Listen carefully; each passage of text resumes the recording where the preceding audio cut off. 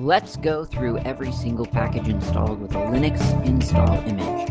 I'm going through the software included with Slackware, but these are all open source applications and libraries, so whether you're running Slackware like me, or Fedora, Debian, BSD, or even Mac or Windows, you can probably download, install, and try these on your computer. So chances are you'll be able to learn something from this podcast. Let's get started.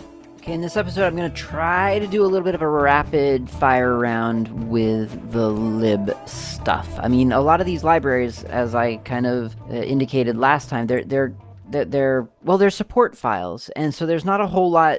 I mean, that they exist is great, but without going into like a demo application for each one, which I don't think would be all that interesting ultimately, there's not much to say about them. So let's just run through some of these. Libkdepim. I don't know, what do you think that would be? Yep, you're right. It is a library, the personal information management suite in KDE. So you've got things like kcheck combo box, kwidget lister, line edit catch return key, multiplying line, progress dialog, and so on. So that's stuff that you're going to see in the PIM suite if you're using Kmail, Contact, and so on. libkdevoc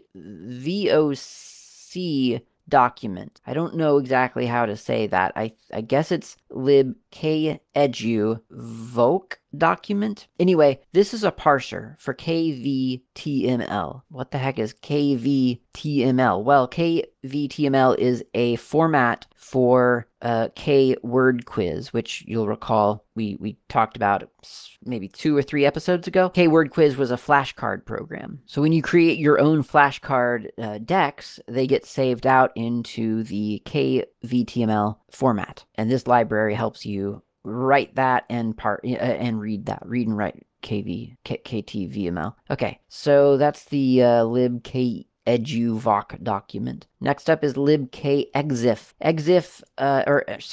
Exiv, E-X-I-V, not F, 2 library. So this is it's a wrapper for KDE around exiv 2 in order to read and write metadata around on image files. So this is the kind of thing that you might see in Digicam or in GwenView or any application in KDE where you can look at properties of an image and find out what longitude and latitude it was taken at, or what date it was taken on, or what camera was used to take it, and so on. libkgapi.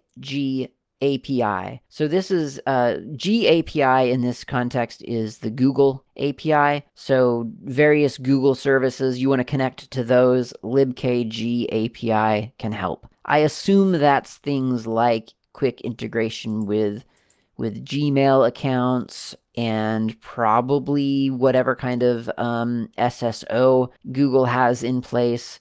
Maybe chatting. I kind of doubt that because I think Google has gone pretty closed with their chatting now. But anyway, that's the Google API library, libkgapi. Next up is libkipi, or kipi, KIPI. We talked about KIPI, the kipi plugins earlier, way back in the K section. And if you'll recall, it was the function, the kipi plugin was a function in an application that let you quickly and easily upload images from probably GwenView, definitely Digicam, probably something else, to like for instance, trying to find one that I don't hate. Pywigo, and then the other Flickr. I guess they have Creative Commons stuff, right? Flickr is pretty okay, I guess. And then there's Dropbox and Facebook and Google services and Image Shack and Imager,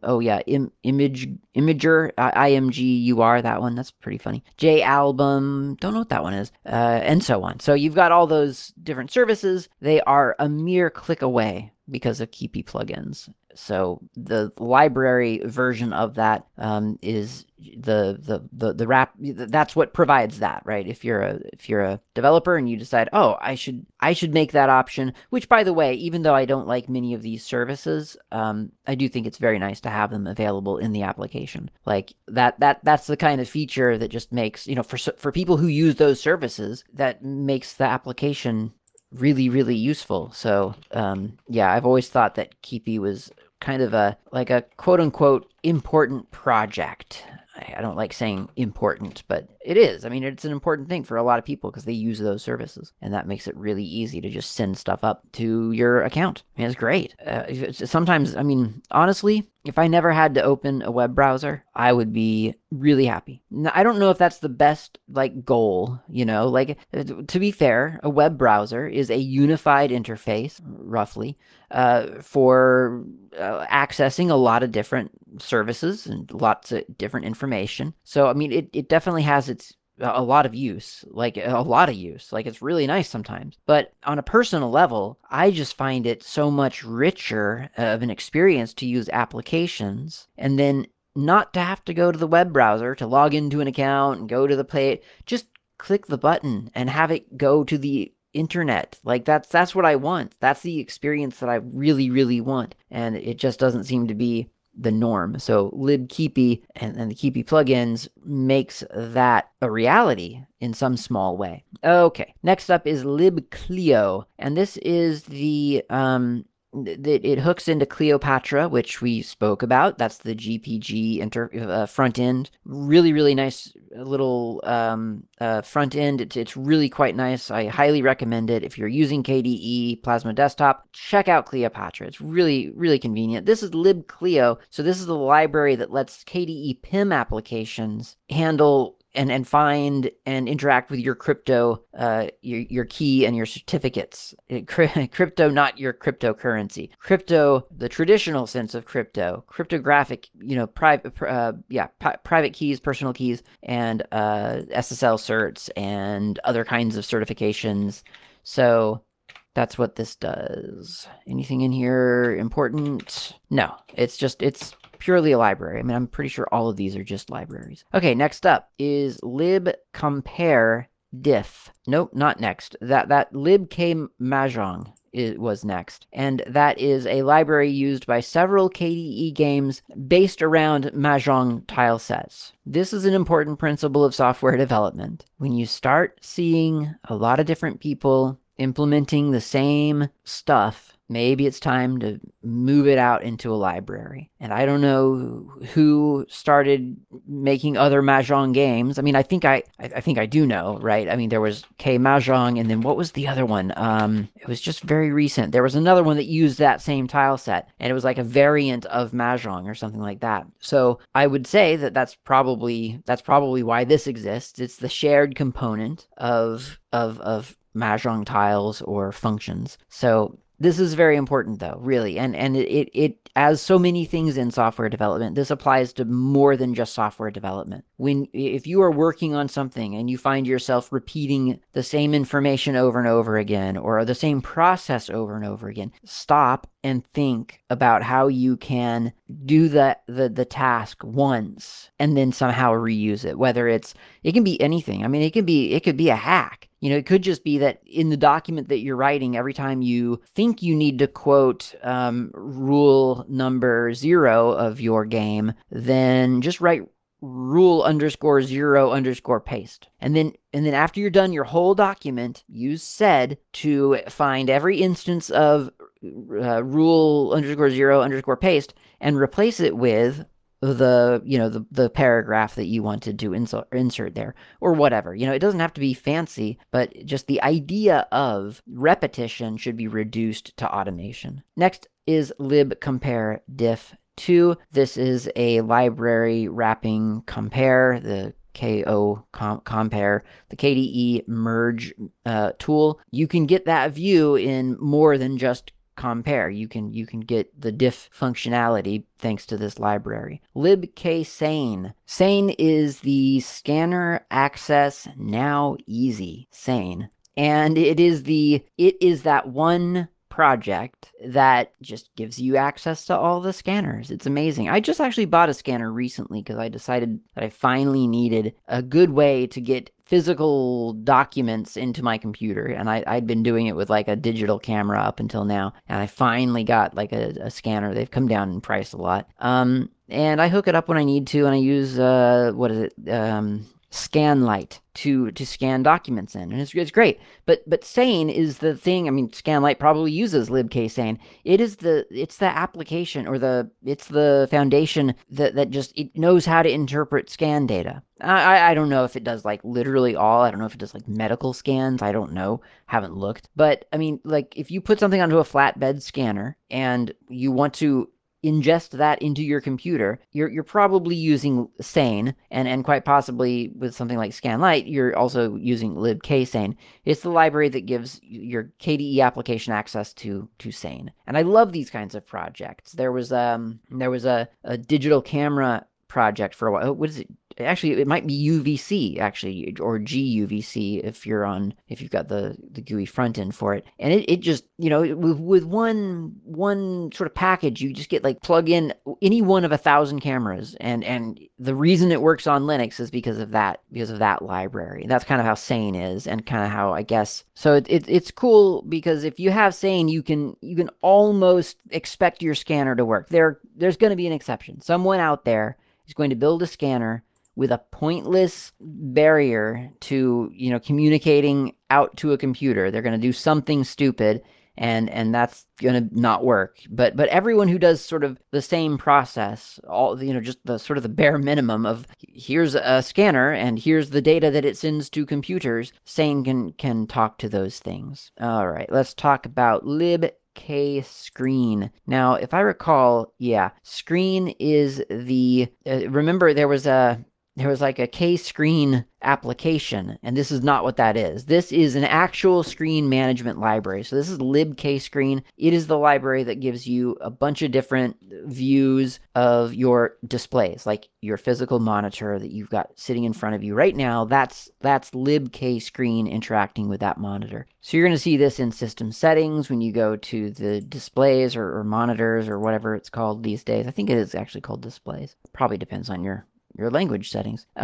KDE screen management, my favorite screen management. I mean, I will admit, lately, I've not had trouble with any screen management on Linux. Like, it's just, it just works all the time. It just kind of works as it's expected to work. But I don't know, the KDE one for me is very familiar. It feels good. It feels like it has a lot of options. I'm not saying GNOME, like my GNOME laptop, that works fine too. Like, no problem there. I plug my laptop into a projector for a conference or something. It just comes right up, not a problem. I'm just saying that, I don't know, the KDE Plasma Desktop Display Manager, very nice. You go there, shows you the displays, it shows you the orientation, it shows you the positioning, lots of different options, and I love it. It seems to work really well. Okay, libkexiv, a sieve, I guess. So libkexiv is it's just that IE, so I think it's sieve, but it's sieve. I mean, it's a sieve, like a flour sieve. But anyway, libkexiv is, it does mail filtering. That's what its job is. So when you're filtering things through Kmail, you're using libkexiv. libksysguard is a system information library, so it gives information about like the different hardware sensors to applications like probably K-Info Center. That would be my expectation. libktorrent kind of says it all, doesn't it? All right, we're out of the libs. We're out of libs now. No more libk anything. We're just into lokalize. Lokalize with a K. Lokalize, K and a Z. Lokalize is a computer-aided translation system that focuses on productivity and quality assurance. Has components usual for the CAT tools. So translation memory, glossary, and a unique translation merging or synchronization capability. It's primarily targeted for software translation and also integrates external conversion tools for freelance Office document translation. I don't really 100% know what they mean, freelance Office doc translation. As far as I know, klocalize uses get text files with like, the .pot extension. I think we've talked about this before previously. Like, I probably win the get text in the get text section of this sort of journey. But yeah, you kind of need, as far as I know, let's go to open really quick. All supported files, get text, klif, and linguist are the supported file types. So if you don't have those file types you're not going to be really translating a whole lot. But if you do have something like that, so if I went to open and then went to user, user share. Actually, I have to look up where I have some PO files now. It should be, I mean, practically everywhere. I feel like I've seen so many PO files, but I could just be thinking of MO files, which, yeah, I think I am. Okay, so I'm gonna do a grep of, .po, I guess. I guess I'm gonna have to do that grep, actually. I'm going to do a find on var log packages / type f. And I think that should be find, so -exec grep -H. And oh, there we go. Yep, there's a bunch of .po files. Oh, no, that's not right. Okay. .po $. I want them when they appear at the end of the line. Here we go. Here's a LibreOffice share basic script forge en.po, and that is kept in my opt directory. That's fine with me. So I'm going to go back over here to this thing and go to /opt /LibreOffice 7.4 share basic script forge po en po. Does not like that. Let's go there. Okay, there we go. Now we can open up, I think, yeah, the scriptforge.pot file. There we go. Yep, that's what I needed, was a .pot file. So, over on the, I mean, this is so cool. Over on the left, translation units, you've got all of the different things that it needs translated. And it's things like, do you want to receive more information about the %1 method? So in other words, that's a variable. It's talking about something that's going to be dynamically completed by the application, but obviously the translator would want to translate that phrase into their target language. And you do that by typing your translation of that into the bottom panel there in lokalize. And then when you're done, when you do that for all the things listed over on the left. And when you're done, you can save it back out as a .po file. That gets added to the project. It gets submitted. You would push it back for a merge request, and they would merge it into the repository. And then the next time they build the project, there's your translation files. And so when someone says, "Oh, I need this in whatever language you translated it into," that's available now because you translated it. And it really is that easy. Now, I think in a way, the hardest part is knowing, first of all, what file type to look for, and then certainly knowing where to find, sort of the development process. That said, I think translation is a relatively easy way to get started because, yeah, you have to get through all the Git stuff. You have to figure out how to do the Git clone and maybe make your own branch. Although, these days with all the Git stuff online, you don't even have to do that. You can have your own main branch. And then when you push it back up to your repository, and you're just doing a merge request between repositories these days. So you don't even have to do a branch if you didn't want to, as far as I know. I mean, unless the project says, oh, you have to have everything in a separate branch. But I mean, ultimately, does that matter? Because they're gonna merge it. I guess it just depends on the project process. But anyway, lokalize makes it really pretty simple. And I've not used it, so I can't sort of like claim that it makes things easy and better and all that other stuff because I just don't have experience doing this. But it is quite a nice application. I have worked with translators. I just not so closely that I know like what software they use, how they're using it, what's good and what's bad and that sort of thing. I don't have that level of granularity, but it does seem quite nice. Okay, so next up is lskat card game. So this is Lieutenant Skat from German Offizierskat. And it is a fun and engaging card game for 2 players where the second player is either a real person or not a real person. So this is one of those games that uses the KDE library that we were talking about in the previous episode. And you can tell, I mean, it looks like a KDE game application. It's got all the different widgets that you'd expect, and it's a fun game. I'd never played it before. It doesn't take long to sort of get the rough hang of it. Each player gets, there are 2 players, each gets 16 cards, and they're stacked on top of each other in pairs. So there's a card. There are four, you see 8 cards in front of you, 8 cards in front of your opponent, and under each of those 8 cards is another card that you cannot see yet. You cannot expose the one underneath until you play the one on top. You don't know what those ones underneath are. So everyone knows everyone else's hand, except nobody knows the second, the second hand. It's basically a challenge game. You throw down a card at your opponent, and they have to meet or beat that card. Or actually, they have to beat that card, really. So for instance, I'm going to just start a new game here. So if I start a game, I get my 8 cards face down, and then I get 8 on top of those face up. I can see what my opponent has. It's a pretty, it doesn't use the whole deck. It just uses the king, queen, jack, and then ace, and then 9, 8, 7. And there's a hierarchy that is very difficult to remember. And that's, I think, the weakness of this game so far, is I can never remember the hierarchy. And I don't love how it's explained in the rules. I just wish there was like a little cheat sheet somewhere. But essentially the values of each card is ace 11, 10 is 10, king is 4, queen is 3, jack is 2, and then 9, 8, 7 are all 0.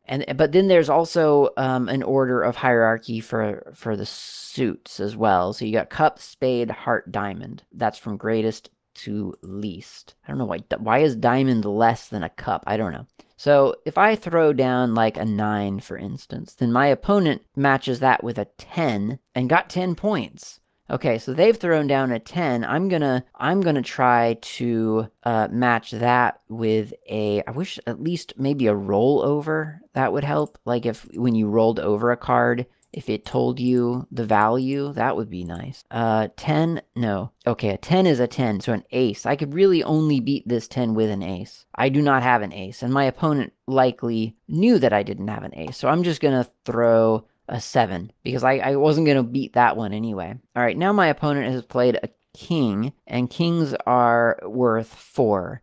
So if I play, for instance, a 10, well, that would be kind of silly, because that's a really powerful card for a 4. Although I guess, honestly, that's about the only thing I can do to beat this thing.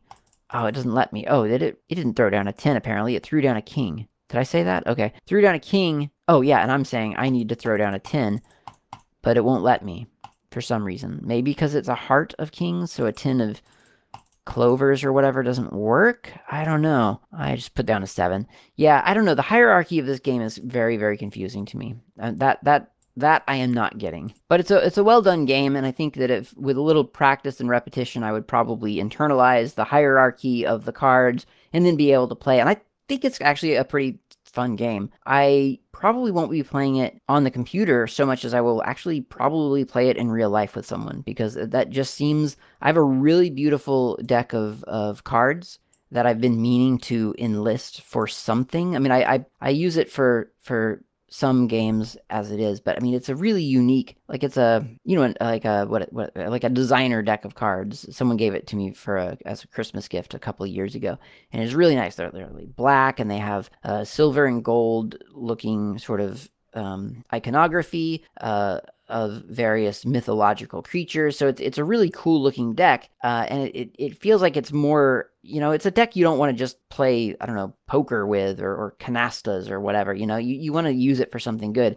This could be that game. So yeah, it's a fun game and well done, and libk games obviously being used. And interestingly, it came up in the ancient Egyptian theme automatically, which is kind of cool, because I'm pretty sure I had not, like when I opened it to take a look at it for this episode, I don't think I'd opened it before.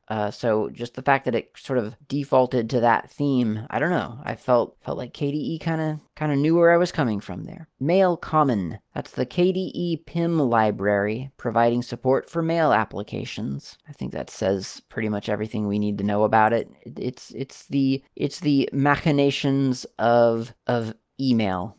Possibly more interesting is Mail Importer. I mean, not that Mailcommon isn't interesting. I'm sure it's very interesting, but I don't know. Mail Importer is kind of cool because it's a collection of filters for different different structures of email. So you got filter clause mail, filter evolution version 2, version 3, filter ice dove, filter importer base, filter info, filter Kmail archive, Kmail maildir, inbox, mail app, mailman gzip. That's interesting. Filter opera, filter pmail, filter plain, filter cmonkey, sylpheed, the bat. Don't know what that one is. Filter Thunderbird. So lots of common sources to get your email into Kmail in the way that you would expect it to come into Kmail as. I think that's the big deal here, right? Is that the expectation is possibly exceeded, at least met, when you run the import wizard for Kmail. That, I think that step is so important, because that's, like that's what you want. That's the expectation. You want your mail to look exactly like you had it organized in your other application, in this new fancy application that you've dared to migrate to. I think that import step is really, really significant. And I remember for Thunderbird, I mean, that was for the longest time. It still probably is. I just haven't used it recently because I've been using Kmail. But I mean, big fan of Thunderbird. And for the longest time, like, I was able to get people onto Thunderbird without really a problem, because it was so easy to import email into it, and it looked, or it functioned exactly like their other email experience. All the email was in the same place. The folders were there. It just felt normal. It felt right. And it was just something you did while you first launch. You import your mail, and then you're done. You forget about it. Everything just works. So very important step. Okay, Marble. Marble is one of those interesting applications that I feel like I should sort of be more excited about, and I'm just not really that excited about it. I mean, I'm not trying to disparage it. I think it is a very cool application, and I imagine a lot of people really, really enjoy it, and I imagine I could also enjoy it if I was into this sort of thing. It's the globe, and it's floating out in space, and you can zoom in to just really surprising levels of detail, and you get to see all kinds of stuff when you zoom in. You don't get to see like pictures of streets or anything, or do you?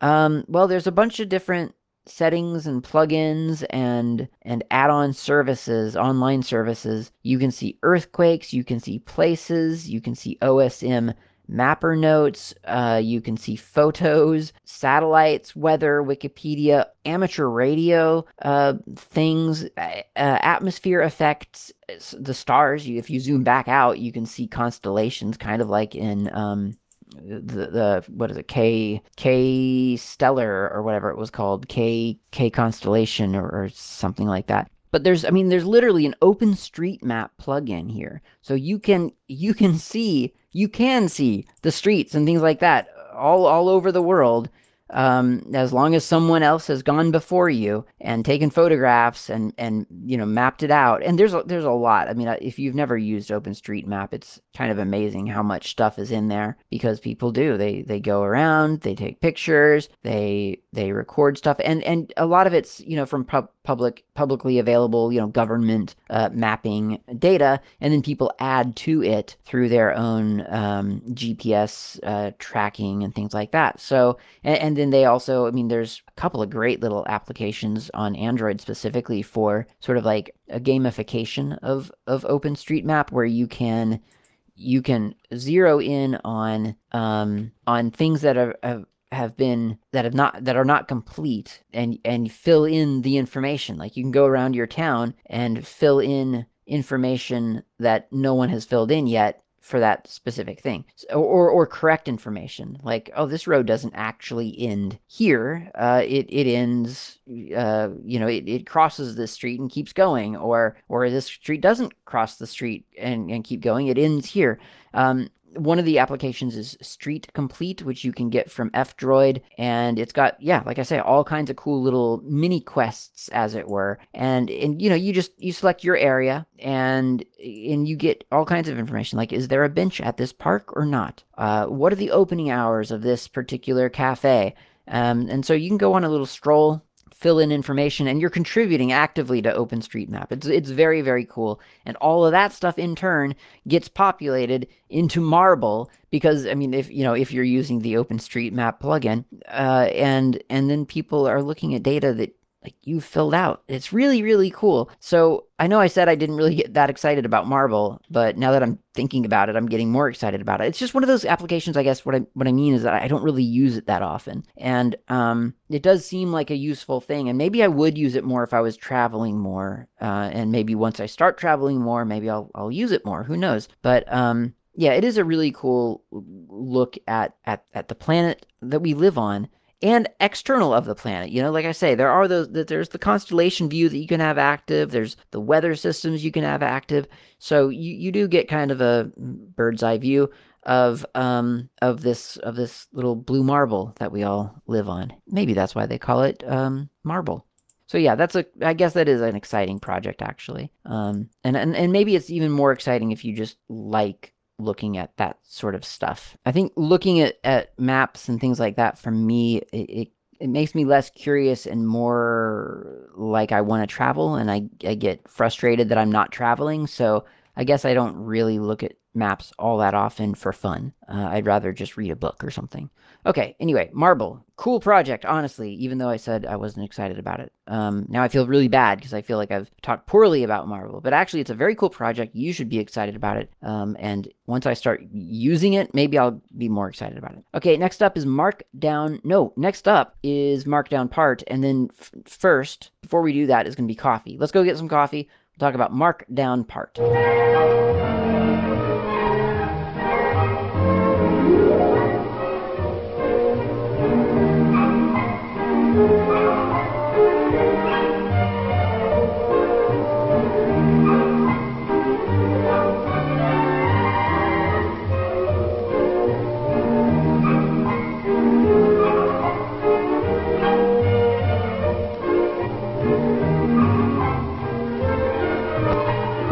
All right, I got my coffee and I'm ready to talk about markdownpart. This is a markdown viewer K part. So this is essentially a markdown viewer plugin that you can put into your KDE application as a developer. This is, I think, beautiful and important, and I really think that it's just one of those things that everyone should have in anything doing text. Should have markdown options that make it easy to work with markdown.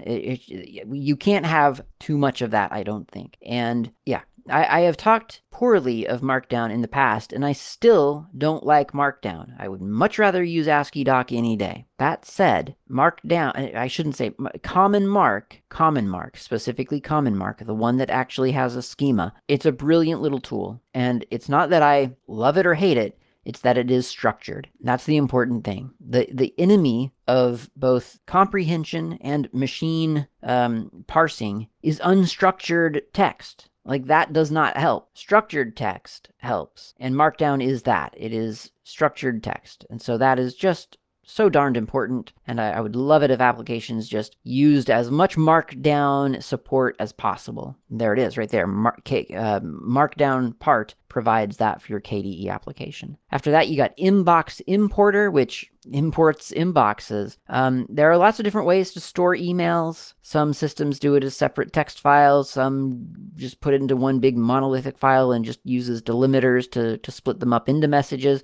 Some others use actual databases. You know, it's data. People have to figure out how to store it. There are different methods. Inbox is one of those methods. Mbox-importer knows how to talk inbox, and so it knows how to grab email in the inbox format. After that, there is messagelib, which is the KDE PIM messaging library. I don't know what that is, and I could not determine what that was from reading about the package. It doesn't really seem to say like exactly what kind of messages we're talking about. I think it's an email. I don't think it's like a chat, for instance, because I don't know of a chat component of PIM unless Kopete is in the PIM suite. I don't believe it is. And message, whatever I'm looking at here, message lib has things like Cleopatra integration. It has, or Clio util. It has Composer, which sounds, I'm pretty sure that's the email part. There's plugin editor. There's rich text, which, I mean, that's got to be email, right? But it could also be chat,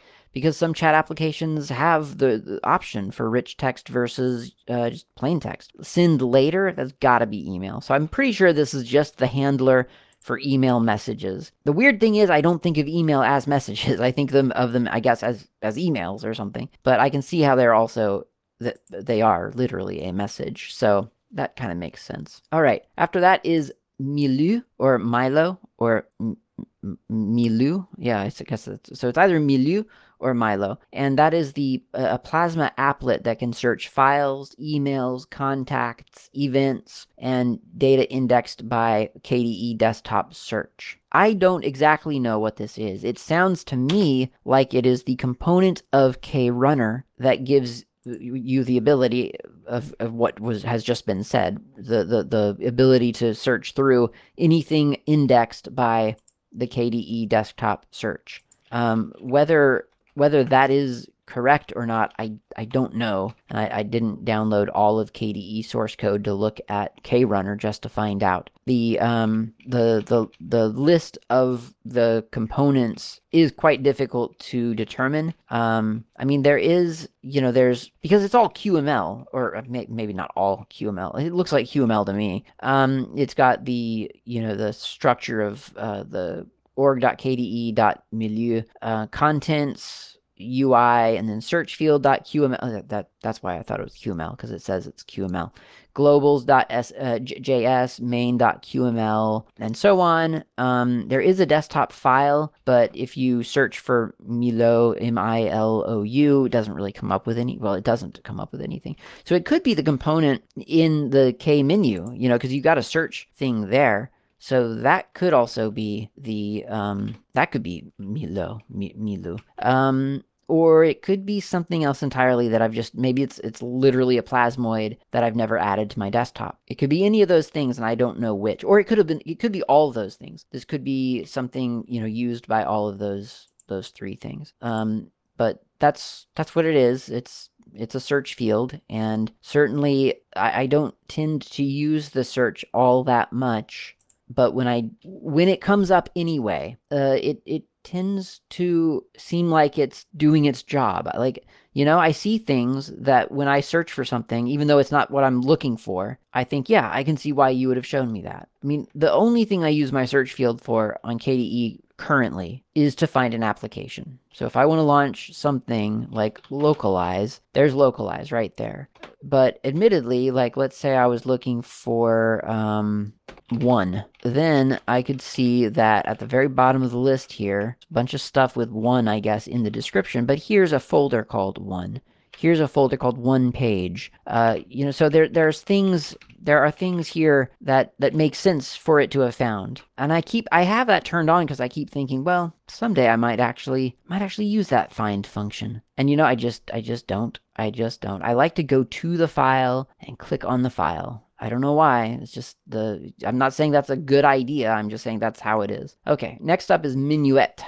Minuet is another little GUI application here, and it is specifically designed for music education. So if you didn't know about this one and you've been meaning to, I don't know, teach yourself some music stuff, well, you've got a little built-in piano in KDE, or in Minuet rather, and this is a quiz on music concept.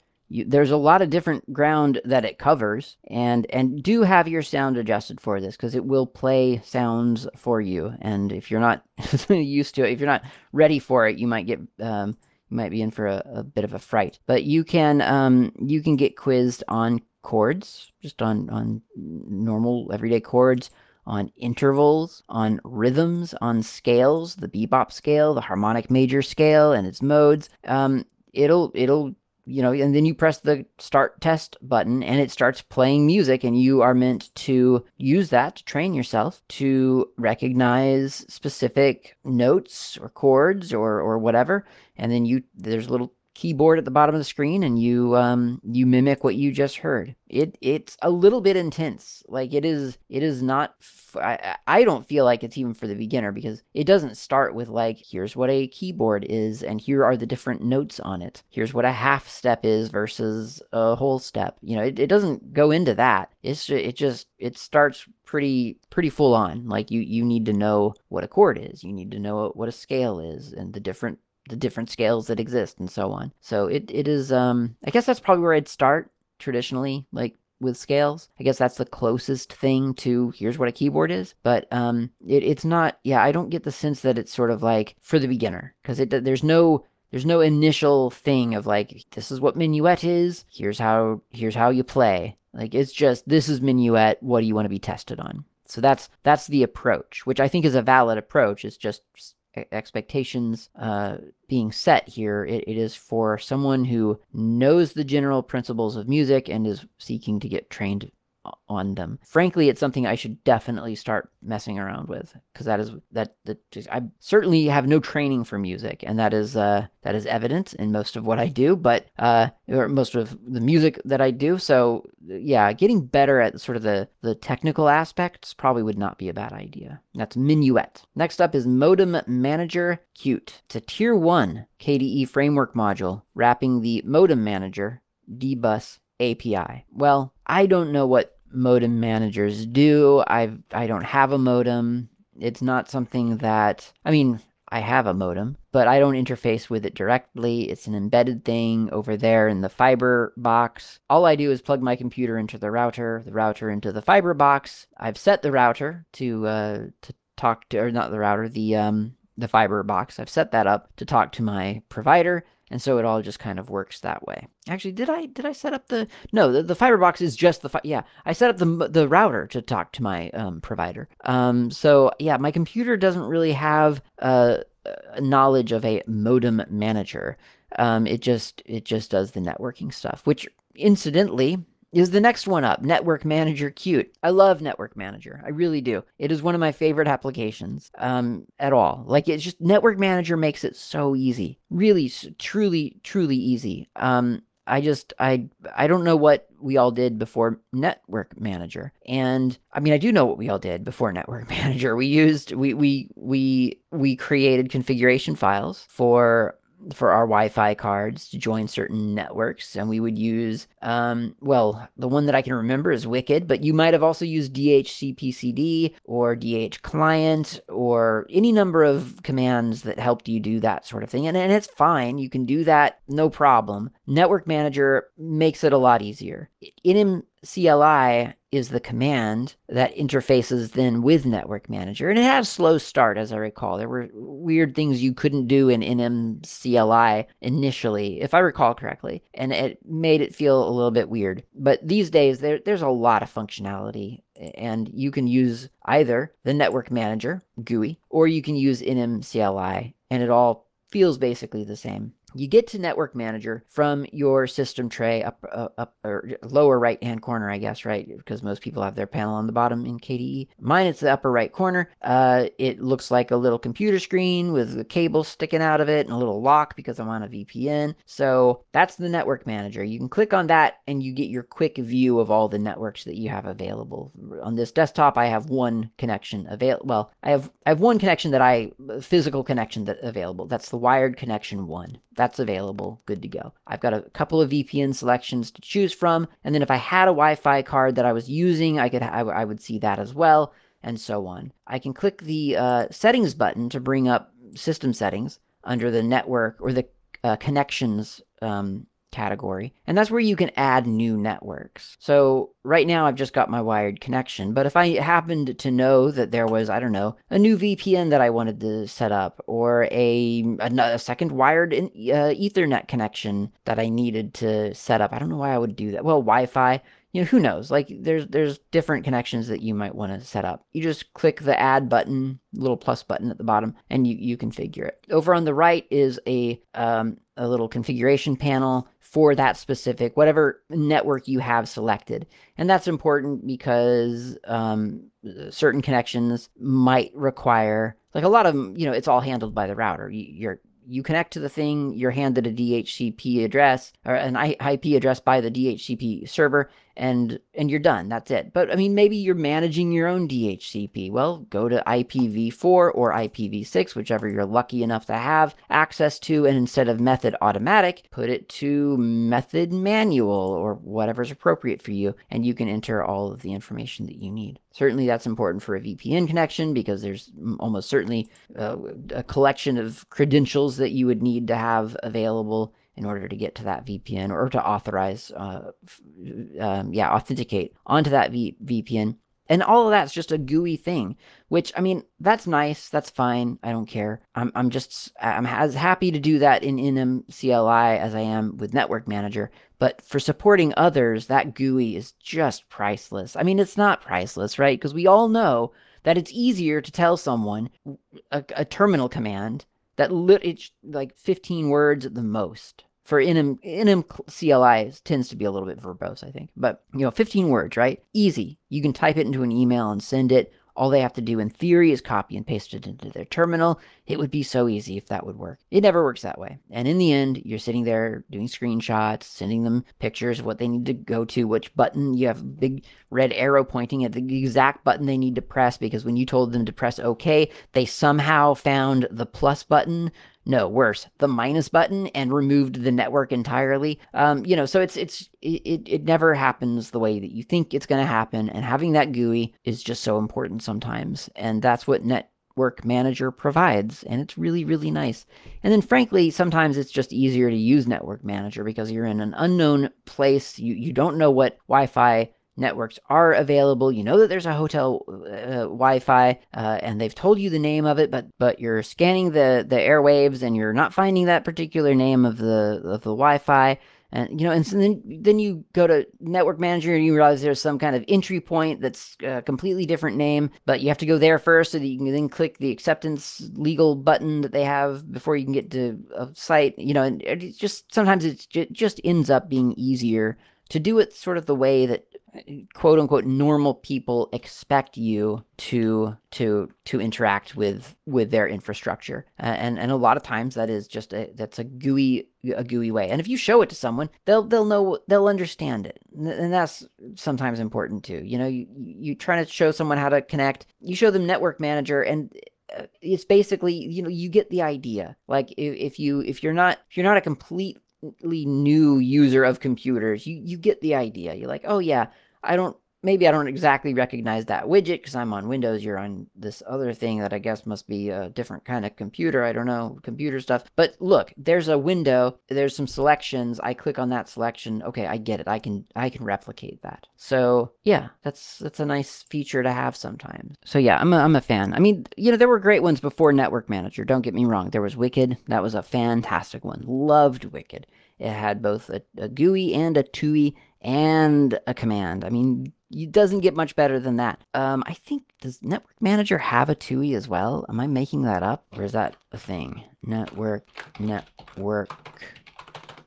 I guess not. I must be making that up. I thought at one point there might be a TUI something or another for at least for configuring. That might just be a Fedora CentOS rel thing. I'm not sure. Anyway, then the next one is Octeta, and I kind of feel like that is interesting enough to maybe deserve its own spot on the next episode. So think about hexes, and we'll come back and delve into that a little bit next time. We've talked about hex editors before, but this is a GUI one, so that'll be interesting. So think on that, and then next week, let's talk here about Octeta and more. Thanks for listening.